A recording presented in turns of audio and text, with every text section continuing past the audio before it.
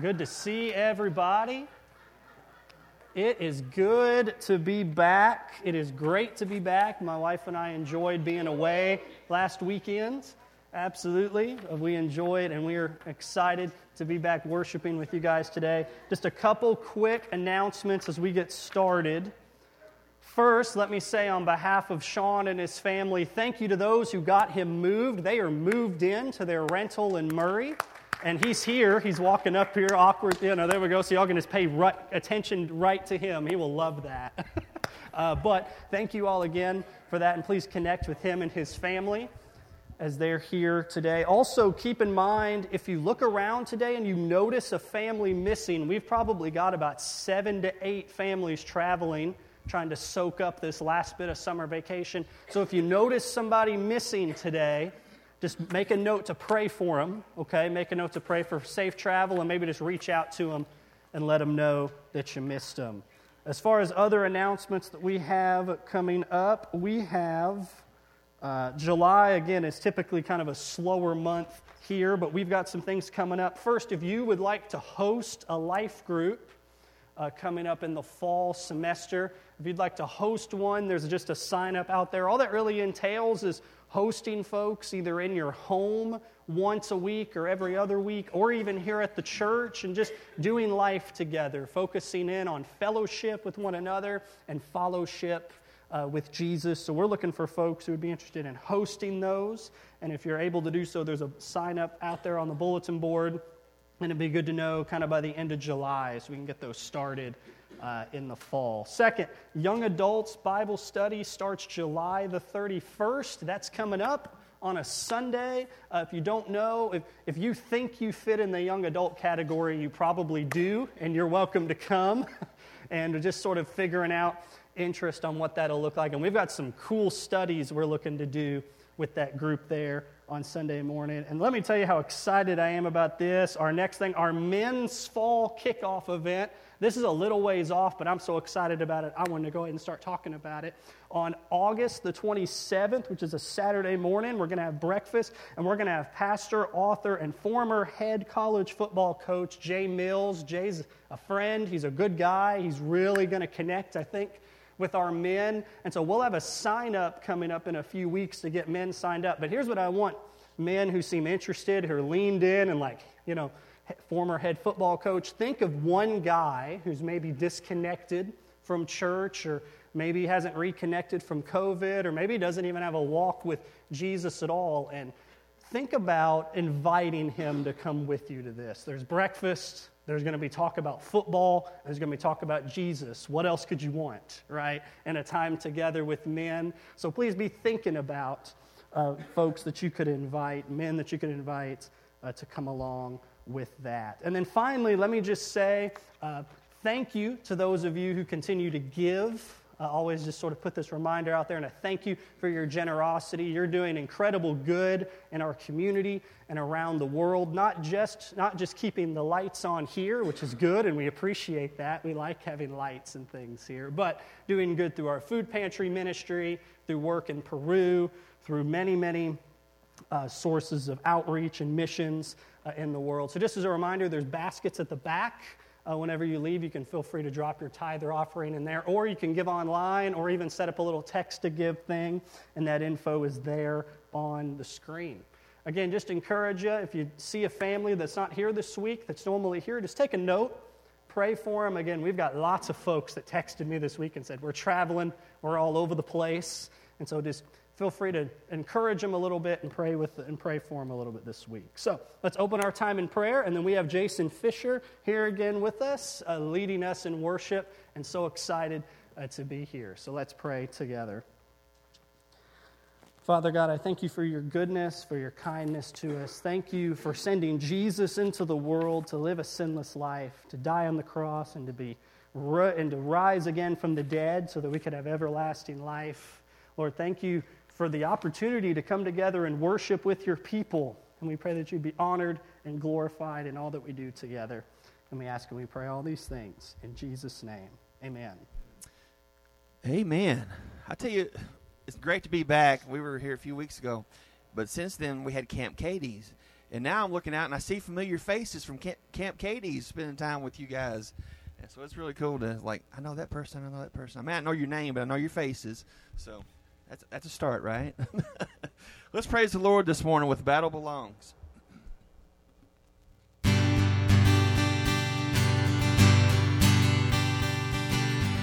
When all I see is a battle, you see my victory. When all I see is a mountain, you see a mountain move. And as I walk through the shadow, your love surrounds me. There's nothing to fear now, for I am safe with you. So when I fight on my knees, my head's lifted high. Oh God, the battle belongs to you. And every fear I lay at your feet, I'll sing through the night. Oh God, the battle belongs to you.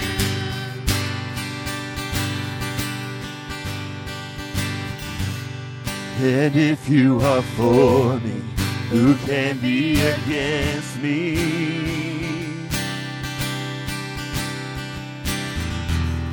For Jesus, there's nothing impossible for you. When all I see are the ashes, you see the beauty.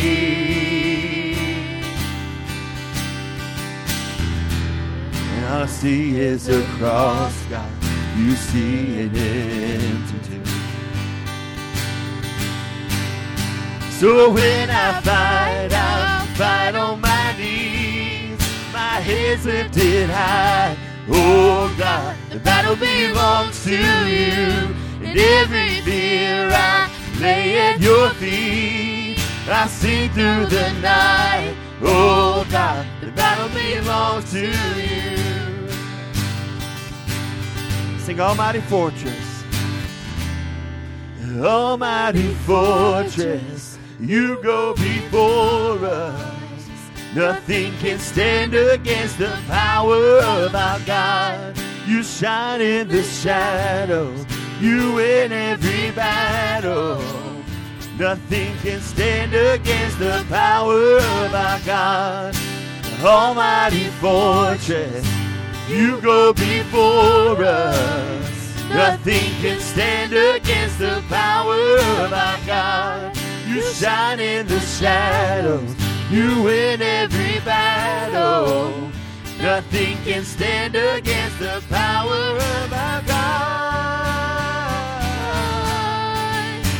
So when I fight on my knees, with my head's lifted high. Oh God, the battle belongs to you. And every fear I lay at your feet, I'll sing through the night. Oh God, the battle belongs to you. So when I fight on my knees, my head's lifted high. Oh God, the battle belongs to you. Every fear I lay at your feet, I'll sing through the night. Oh God, the battle belongs to you. Oh God, the battle belongs to you. Amen. Can I get a little more mic? Because I'm struggling a little bit this morning. My ears are plugged up. I can't hardly hear myself, let alone. So if it starts to sound really bad, just plug your ears up. Okay. All right. Again, it's good to be here. It's good to praise the Lord, and I miss my home church, but I've always told them that if the Lord calls me to go somewhere, I'm going to go. So I'm thankful for the call from Brother Matt to come praise with you guys. It's always a blessing to be here. Jesus Messiah.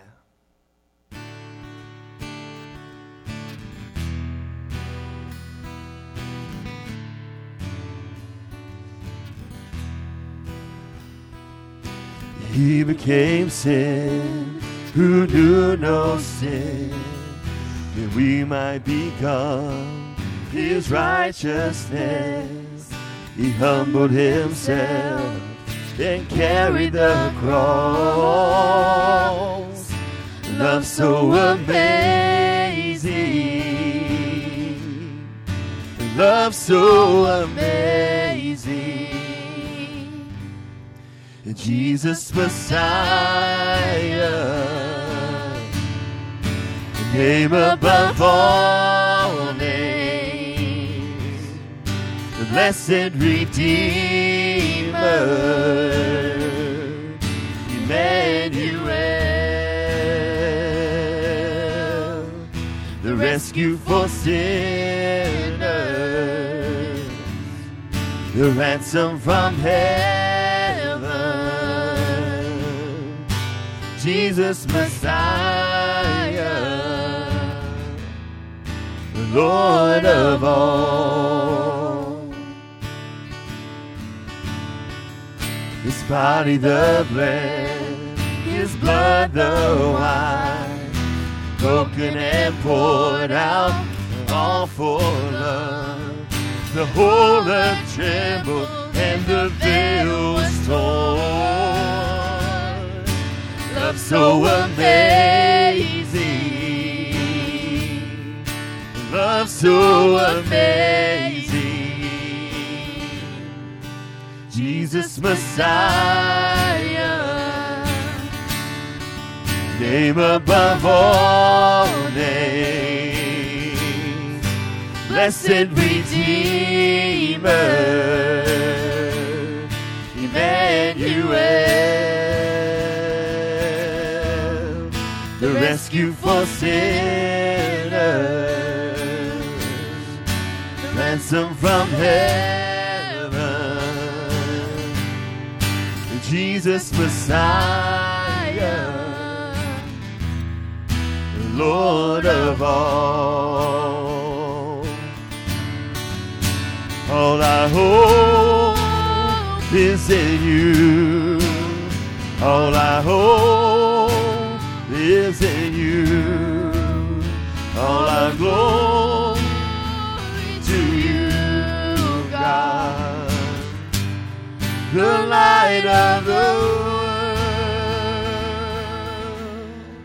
Jesus Messiah, the name above all names, the blessed Redeemer, Emmanuel, the rescue for sinners, the ransom from heaven. Jesus Messiah, the Lord of all. Jesus Messiah, Lord of all, the Lord of all. Amen. Give the Lord praise. Amen. God's good, isn't He? There's a whole lot of people that didn't get a chance to get up out of the bed and come to church this morning. And I'm just thankful that we had the opportunity today, and we didn't take it for granted. We're here. I love you, Lord. Oh, your mercy never fails me. In all my days, I've been held in your hand. From the moment that I wake up until I lay my head, I will sing of the goodness of God. All my life. All my life you have been faithful. And all my life you have been so, so good. With every breath that I am able, I will sing of the goodness of God. I love your voice. You have led me through the fire in darkest night. You were close like no other. I've known you as a father. I've known you as a friend. And I have lived in the goodness of God. And all my life you have been faithful. And all my life you have been so good. With every breath that I am able, and I will sing of the goodness of God. Your goodness is running after me. Your goodness is running after me. With my life laid down, I surrender now. I give you everything. Your goodness is running after me. And all my life you have been faithful. And all my life you have been so good. With every breath that I am able, I will sing of the goodness of God. Your goodness is running, Lord. Your goodness is running after me. Your goodness is running after me. With my life laid down, surrender now. I give you everything. Your goodness is running after me. Your goodness is running after me. Your goodness is running after me. With my life laid down, I surrender now. I give you everything. Your goodness is running after me. And all my life you have been faithful. And all my life you have been so good. With every breath that I am able, I will sing of the goodness of God. I will sing of the goodness of God. Amen. Thank y'all for praising the Lord with us this morning.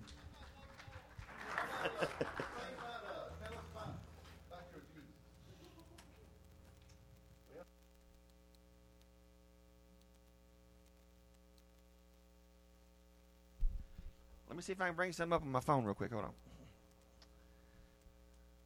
See, I knew I should have brought the book in. This one time I didn't bring the book in. I just brought the sheets I needed, and it's okay. We'll do it. Hold on.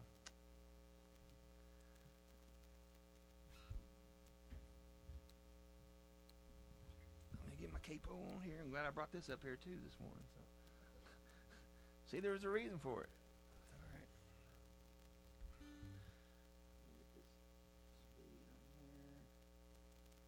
So if you see McKenna reaching over to scroll this thing back down or something, it's because it's moving too fast for us, but it's okay. It'll all work out. Are you past the point of weary? Is your burden weighing heavy? Is it all too much to carry? Let me tell you about my Jesus. Do you feel that empty feeling? 'Cause shame's done all its stealing, and you're desperate for some healing. Let me tell you about my Jesus. He makes a way where there ain't no way, rises up from an empty grave. Ain't no sinner that he can't save. Let me tell you about my Jesus. His love has strong and His grace is free. And the good news is I know that He can do for you what He's done for me. Let me tell you about my Jesus, and let my Jesus change your life. Hallelujah. Hallelujah. Hallelujah. Amen. Amen.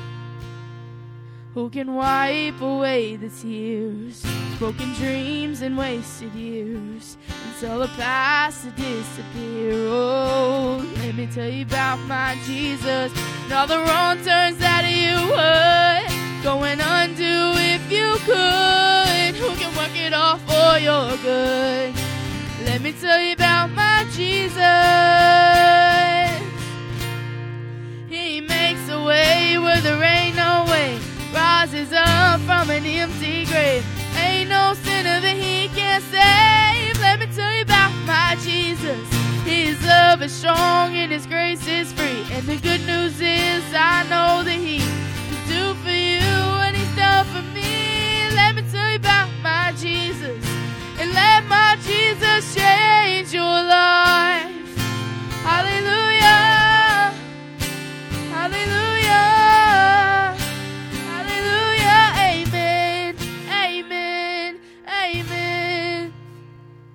Who would take my cross to Calvary, pay the price for all my guilty? Who would care that much about me? Let me tell you about my Jesus.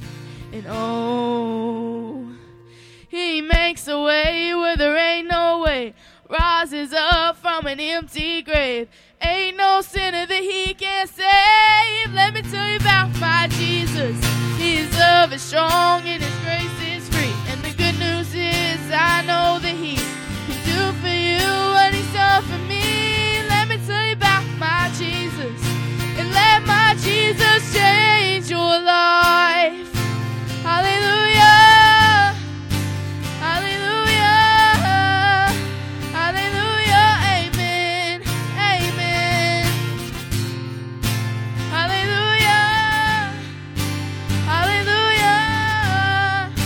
Hallelujah. And let my Jesus change your life. Amen. Thank you. Well, excellent. Isn't it good to be together, everybody? Yes. Amen. And to gather and to sing to our Savior. Absolutely. If you have a copy of God's Word, and I hope you do, find the book of 2 John. 2 John. And I'm excited to continue in our little series we've been calling Big Questions, Big Answers, looking at John's letters to us, where God is going to speak to us and answer, again, big questions we have in our life with big answers from His Word. And before we actually look at 2 John, have y'all ever seen a family resemblance? Y'all ever just seen a family resemblance? You can look at the parents and their children or maybe their siblings, and you just know they're related. Maybe some of the young folks here understand how annoying it might have been to gone to school and the folks here had your parents in school, and they just know. They know what family you're a part of. They know your granddaddy, they know your mama, and you look just like them, right?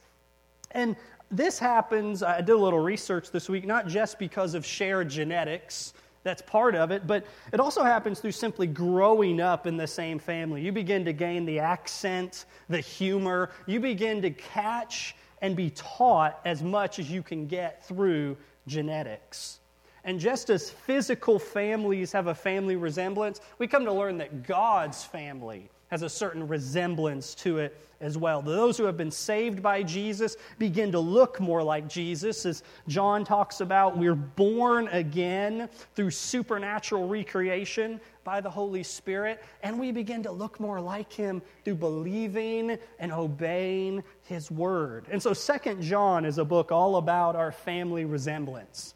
Specifically, he's going to answer this question: how can I recognize a brother or sister in Christ? What's the family resemblance, and how can I begin to note that family resemblance in others? So look with me, again, the book of 2 John, really short, just one chapter. We're going to look at all of it together this morning.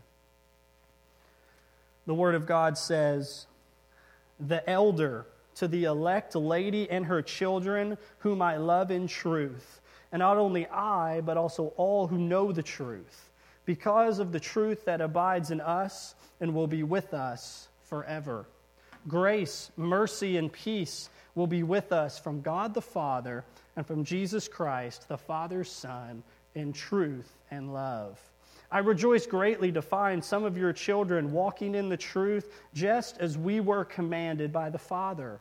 And now I ask you, dear lady, not as though I were writing you a new command, but the one we have had from the beginning, that we love one another. And this is love, that we walk according to His commandments. This is the commandment, just as you've heard from the beginning, so you should walk in it. For many deceivers have gone out into the world, those who do not confess the coming of Jesus Christ in the flesh. Such a one is the deceiver and the Antichrist. Watch yourselves, so that you may not lose what we have worked for and may win a full reward. Everyone who goes on ahead and does not abide in the teaching of Christ does not have God. Whoever abides in the teaching has both the Father and the Son. If anyone comes to you and does not bring this teaching, do not receive him into your house or give him any greeting, for whoever greets him takes part in his wicked works.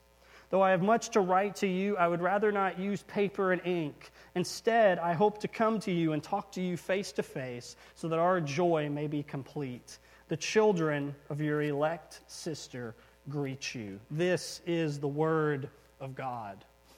You may not know this, but I was doing some research before, even last night as I was preparing to preach this. Do you know who wrote the most books in the New Testament? Most of y'all probably know it would be Paul, right?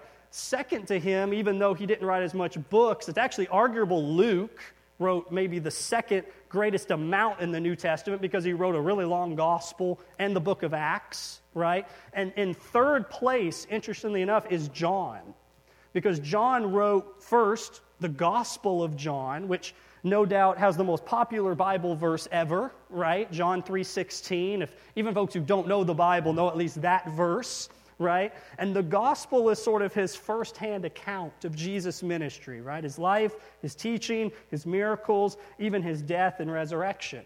He also wrote probably arguably the second most famous book in the Bible, the book of Revelation. Everybody wants to hear what somebody's got to say about the book of Revelation, either for good or for bad, right? And despite what you may think, the book isn't maybe as scary as people often make it to be, because it's a vision God gave to John to encourage churches in Asia Minor. If you remember, the first part of the book of Revelation are letters to real churches in real places in John's day, and that they were experiencing persecution, and that vision was meant to give them at least hope and comfort in the midst of that persecution. Of course, John wrote letters as well. He wrote 1 John, which is what we spent a lot of time in earlier in the summer. Just a few weeks ago, we finished 1 John, and it was sort of the Gospel of John in sermon form. He condensed the central message of the gospel down into sort of a sermon that was sent to the local churches to be read aloud. And then he wrote 2nd and 3rd John, which are basically cover letters that get much more specific than 1 John. We get in 2 John sort of a personal glimpse into John's heart for this particular local church, and in 3 John we get a look at his heart for its leadership, a guy named Gaius. Look how 2 John opens. 2 John verse 1. "The elder to the elect lady and her children, whom I love in truth, and not only I, but also all who know the truth." The elder, this is John. Remember, John's very famous for giving himself sort of humble titles. He calls himself an elder. If you read through his gospel, he simply calls himself the one whom Jesus loved, right? And so here he says, I'm just a regular elder. And he writes here to the elect lady, that's another name for the local church, and her children, the members. And if this sounds like a weird way to think about a local church, remember, Paul and John describe the church elsewhere as a bride, a bride who's chosen by God, loved and pursued and formed by God. And it's a reminder that the church is an institution established first and foremost by God Himself. In fact, the Greek word that we translate for church is the word ecclesia, which means the called out ones. Ones called out by God to be His sons and His daughters. And so John knew God loves the church. Both the people of God globally, what I call the capital C church, believers everywhere, but God also loves the local church, the specific, particular congregation who love and serve God together. God loves the church, and John is writing out of an overflow of this love. And he wants us to see out of this overflow of this love that a particular family resemblance for the people of God. And here's your main point for the morning. Here's what he wants you to see through this whole letter: that we recognize a brother or sister in Christ by their relationship to the truth, by how they relate to the truth.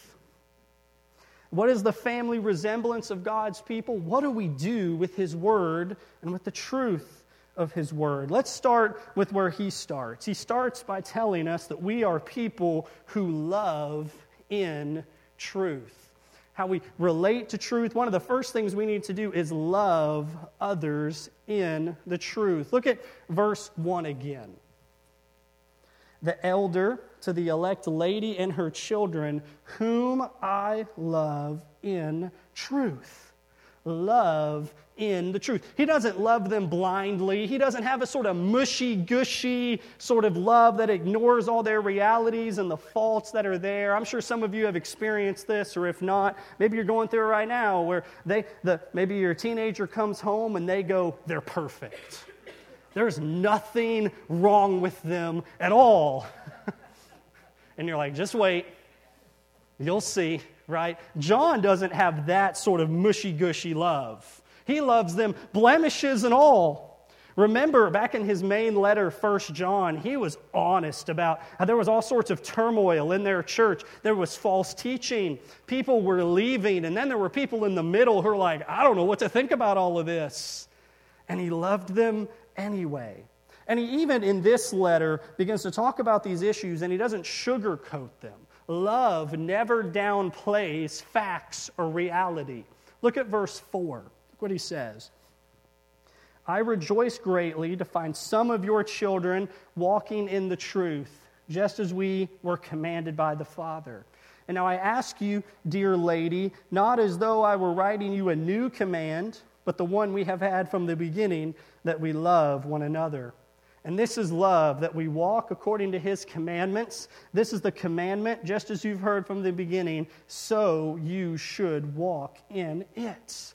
He says, I'm excited to see, I rejoice to see that some of them are walking in truth.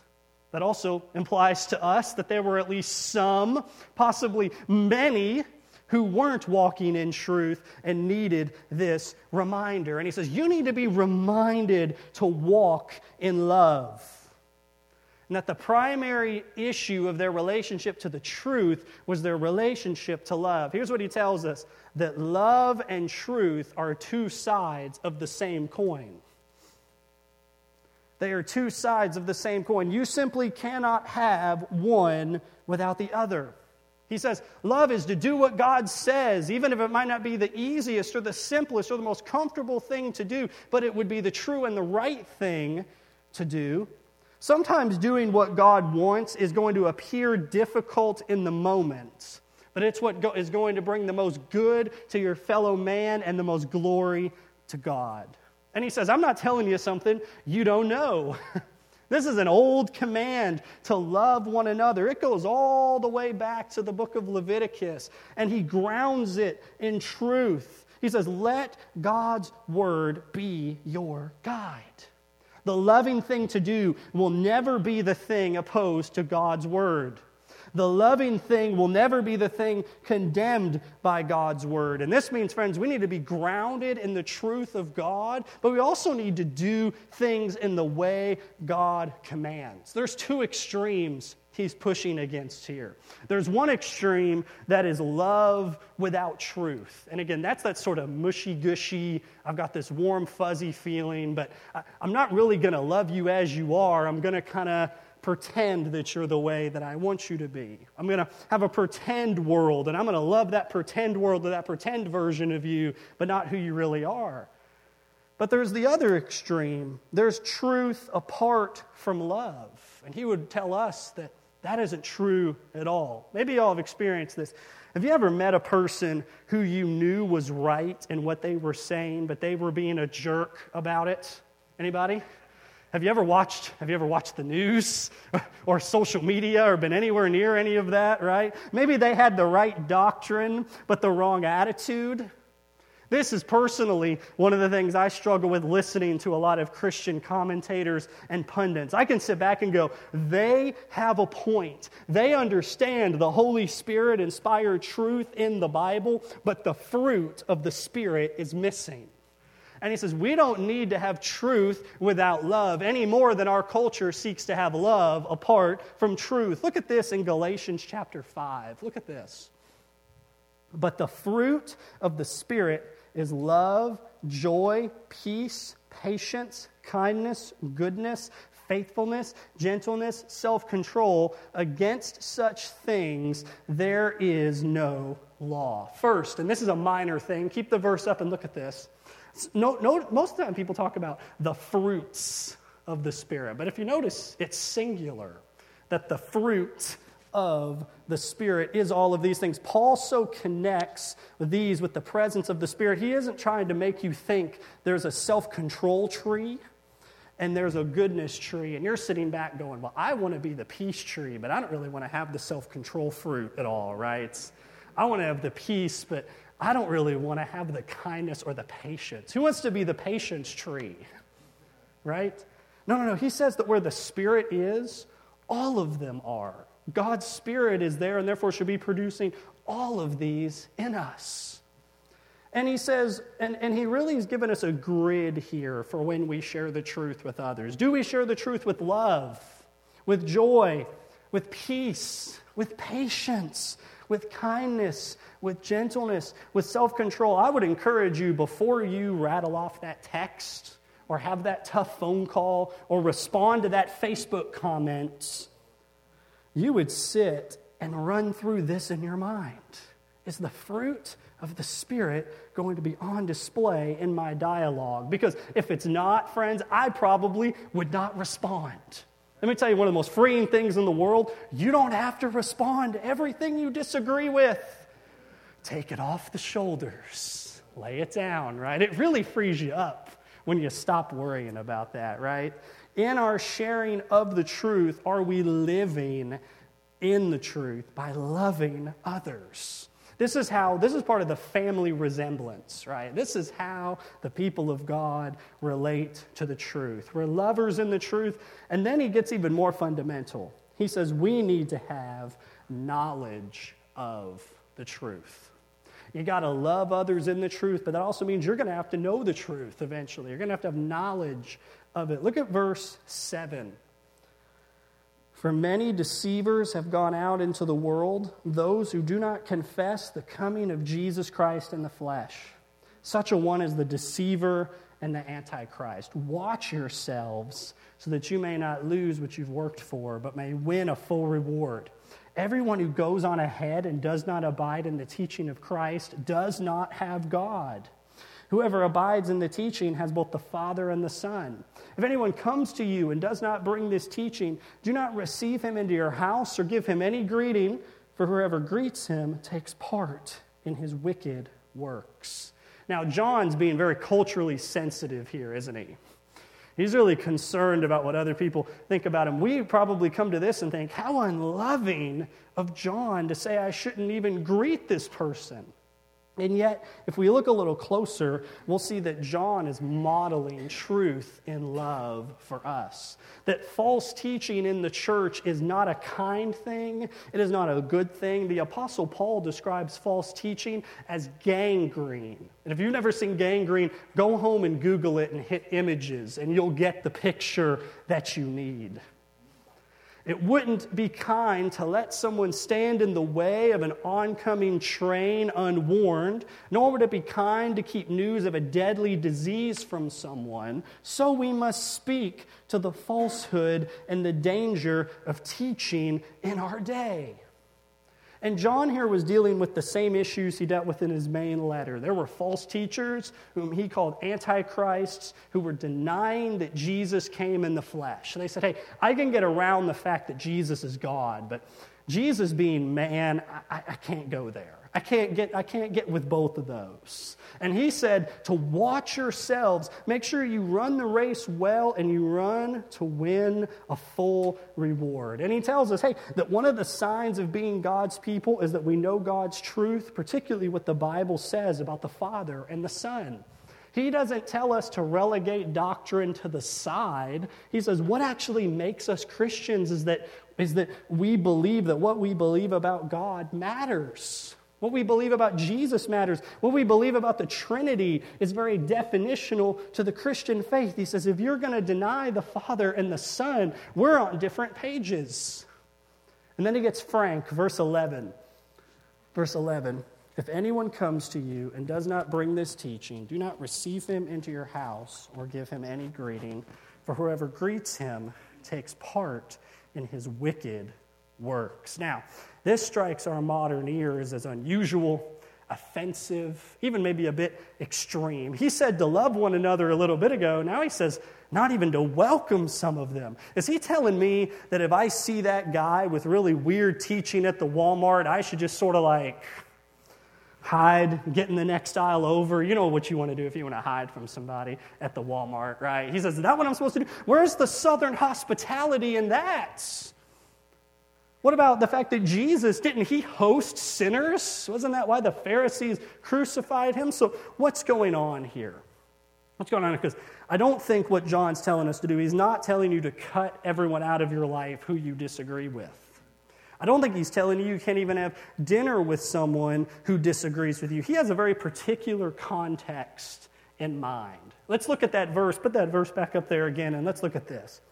If anyone comes to you and does not bring this teaching. So notice, these were people who were coming to them who were missionaries for the false doctrine. They claimed to be Christians, but they were teaching against Christ. They were coming in and trying to sway these people away from truth and toward the falsehood, to sway them toward rejecting Jesus. And verse 9 speaks of these folks as folks who go on ahead, who literally were running head first into falsehood. And they were running so fast, they wanted to bring a bunch of the rest of them with them.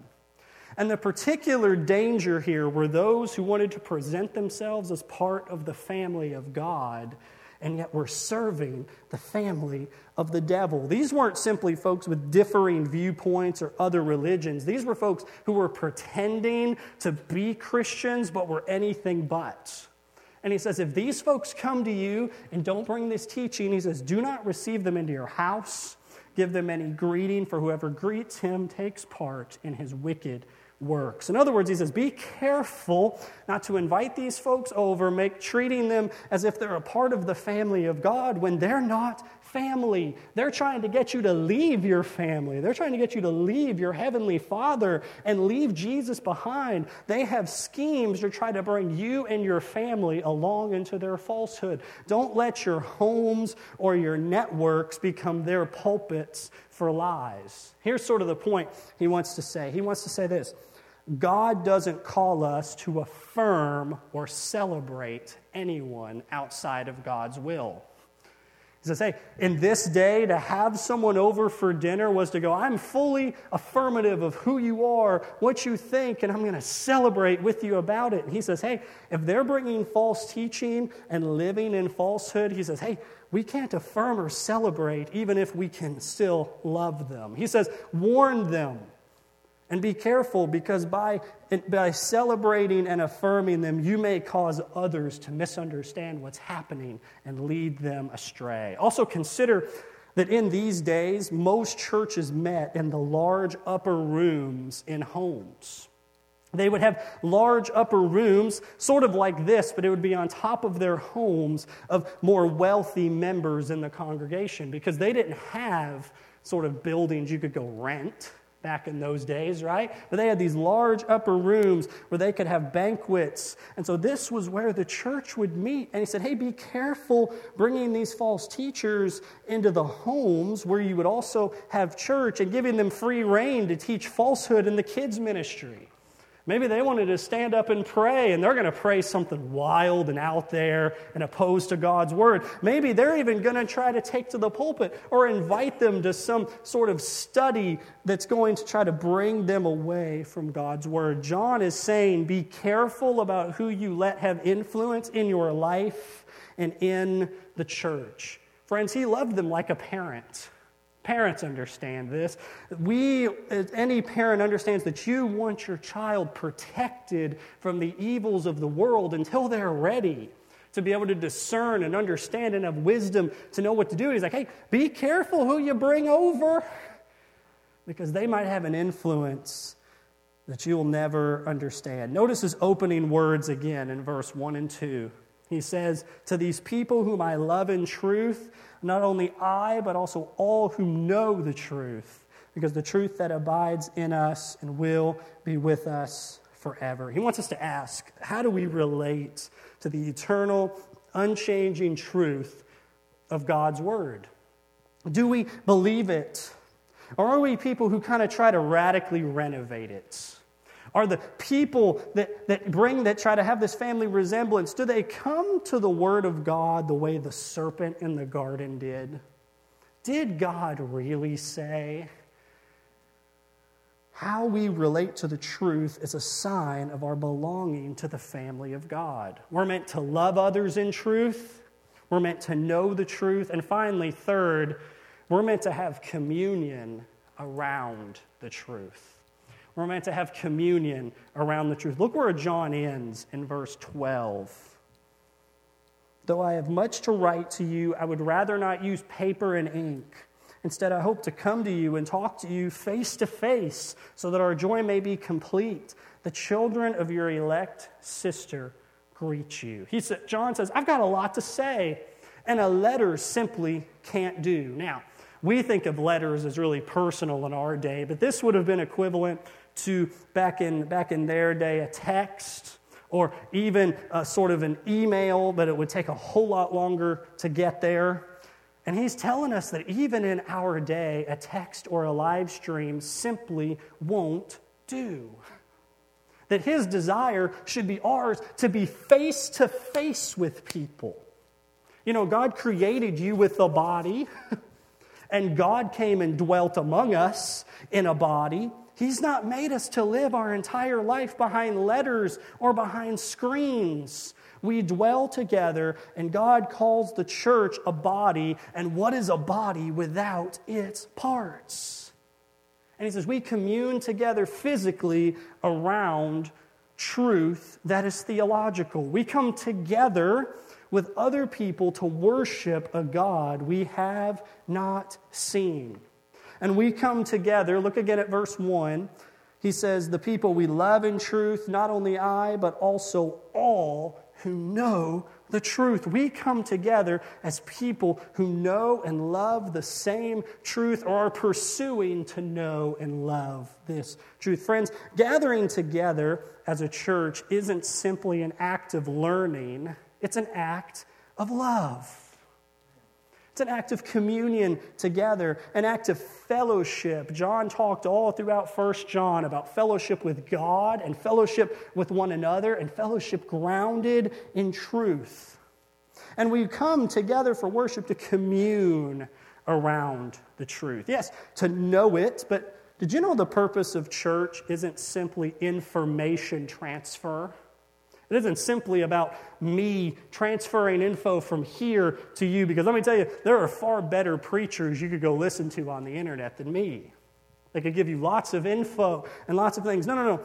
We do come to learn, but we don't simply come to learn. That when we gather together, it's to shape our hearts, our loves, our affections, our perspective on the world. It binds us together with others and provides a community and a family of faith to push us toward truth and confront us in falsehood. Friends, we need the church. And by that, I don't simply mean we need you to come and fill a seat. Because, friends, there are plenty of people who can come and fill a seat and get no real use out of this. But no, we need to dive deeper in community. John's going to be frank with you, and I'm going to be very frank with you. Here's what he says. We recognize a brother or sister in Christ by their relationship to the church. He says, frankly, you want to know if they're a part of the family? Did they show up to the family gathering? Y'all know plenty of folks who might be on paper a part of the family, but not seen them in years. And he says, friends, if you want to, this is one of the marks of the family of God. You ever heard the phrase, Christians don't go to church, they're to be the church? And I know what they mean to say when they say that, right? We're to do more than simply fill a seat on Sunday, right? But most of the time, what they mean by that is, well, I'm going to go be a Christian in my boat on Sunday by myself and not come gather with the people of God. They're saying things like, well, don't spend time with your family. Just go be a part of the family. How does that work, right? Don't go home and spend time with your wife. Go be a husband in your boat by yourself. How's that going to work when you get home, fellas? Not very well, right? In reality, if you're a Christian without a community of faith, here's your situation. If I'm a Christian but I don't need a church, was a photo. Do you see that? Not only are you in danger from an enemy who the Bible says prowls seeking to destroy you, but according to John, without the church, you're missing one of the central points of the family resemblance. God's people gather together around the truth with others who believe the truth, and we love one another, warts and all. And you may say this, you may go, well, but the people at the church are so hard to love. Yes, we are. Welcome. We're all very hard to love at times, aren't we? One of my favorite commands, and I believe it's in the book of Ephesians, is where Paul, under the inspiration of the Holy Spirit, says, hey, church, put up with one another. I love that. I'm like, if there's ever a command to put up on a wall right inside a church, it's, hey, put up with them. I know there's hypocrites here. Yes, in one sense, we're all hypocrites, and I'm so thankful that God hasn't given up on any of us yet. And friends, the church is messy. Did you know that there's not a person in this room today who's not a sinner?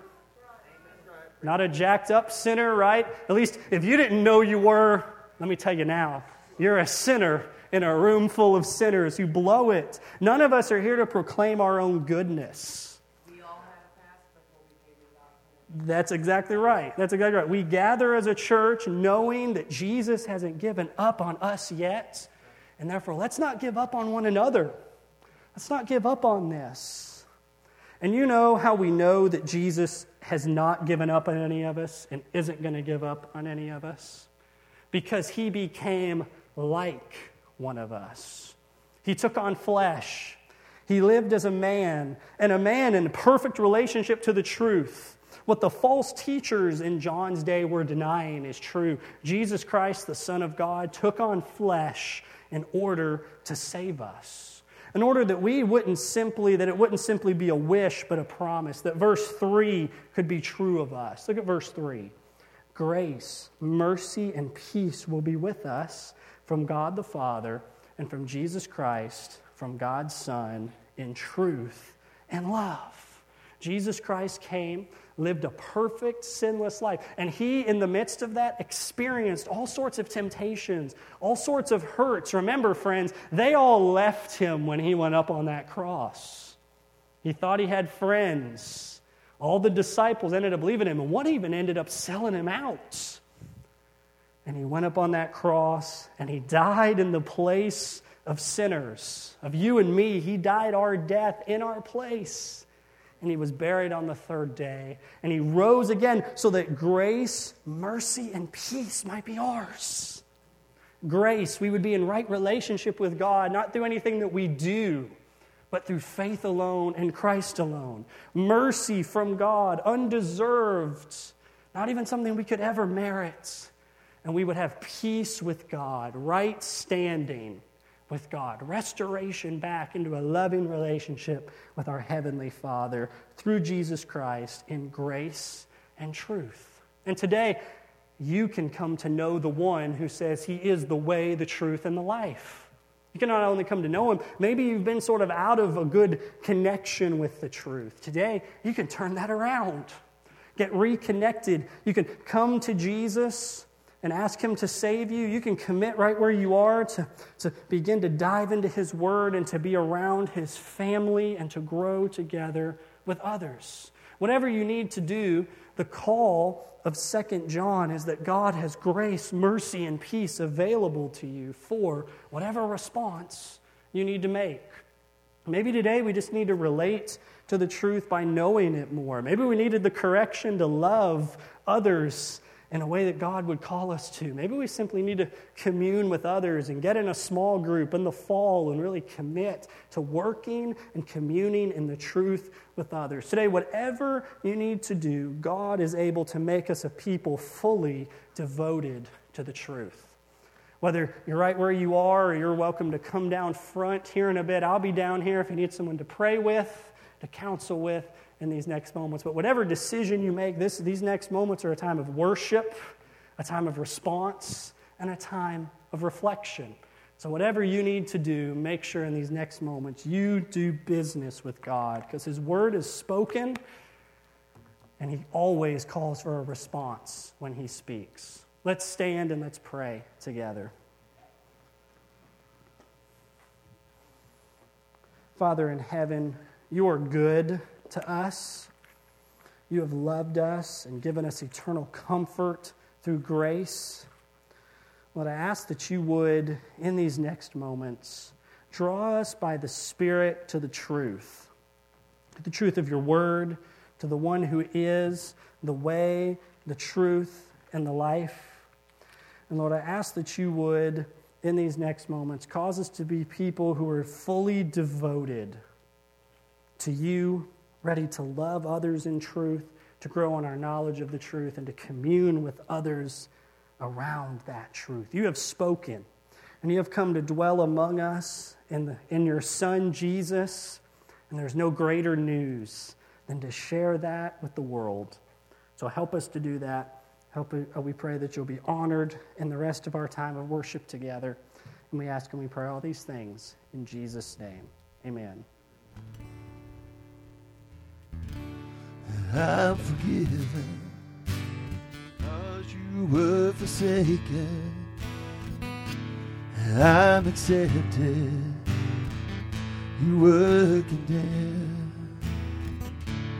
I'm alive and well, your spirit is within me, because you died and rose again.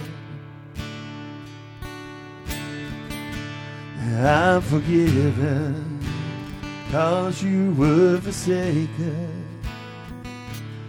I'm accepted, you were condemned. I'm alive and well, your spirit is within me, because you died and rose again. Amazing love, how can it be that you, my King, would die for me? Amazing love, I know it's true, and it's my joy to honor you in all I do.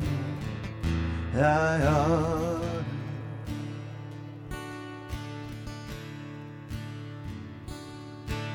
you, are my King.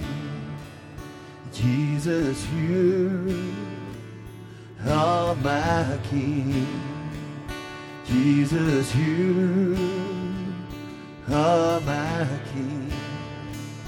Jesus, you are my King. Amazing love, how can it be that you, my King, would die for me? Amazing love, I know it's true, and it's my joy to honor you in all I do. I honor you.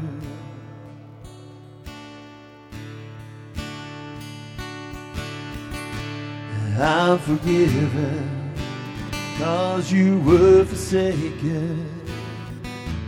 And I'm accepted, you were condemned. And I'm alive and well, the Spirit is within me, because you died and rose again. Because he died and rose again. That's what this is all about, right? That's why we're here. That's the truth we commune around, the truth we love, and in the truth we come to grow and know. Let me just say two things before we close our service. If you're visiting with us or you need to take a next step, back by the baskets, where the giving baskets are, there's a Get Connected card. There's several options on the back. Fill that out, drop that in. We'd love to follow up with you with whatever next steps you feel that you need to make, and just a way to get connected with us and find out more about our church.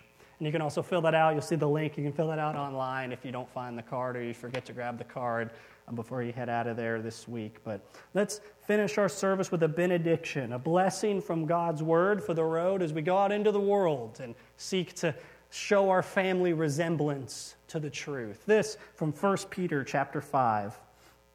And after you have suffered a little while, the God of all grace, who has called you to his eternal glory in Christ, will himself restore, confirm, strengthen, and establish you.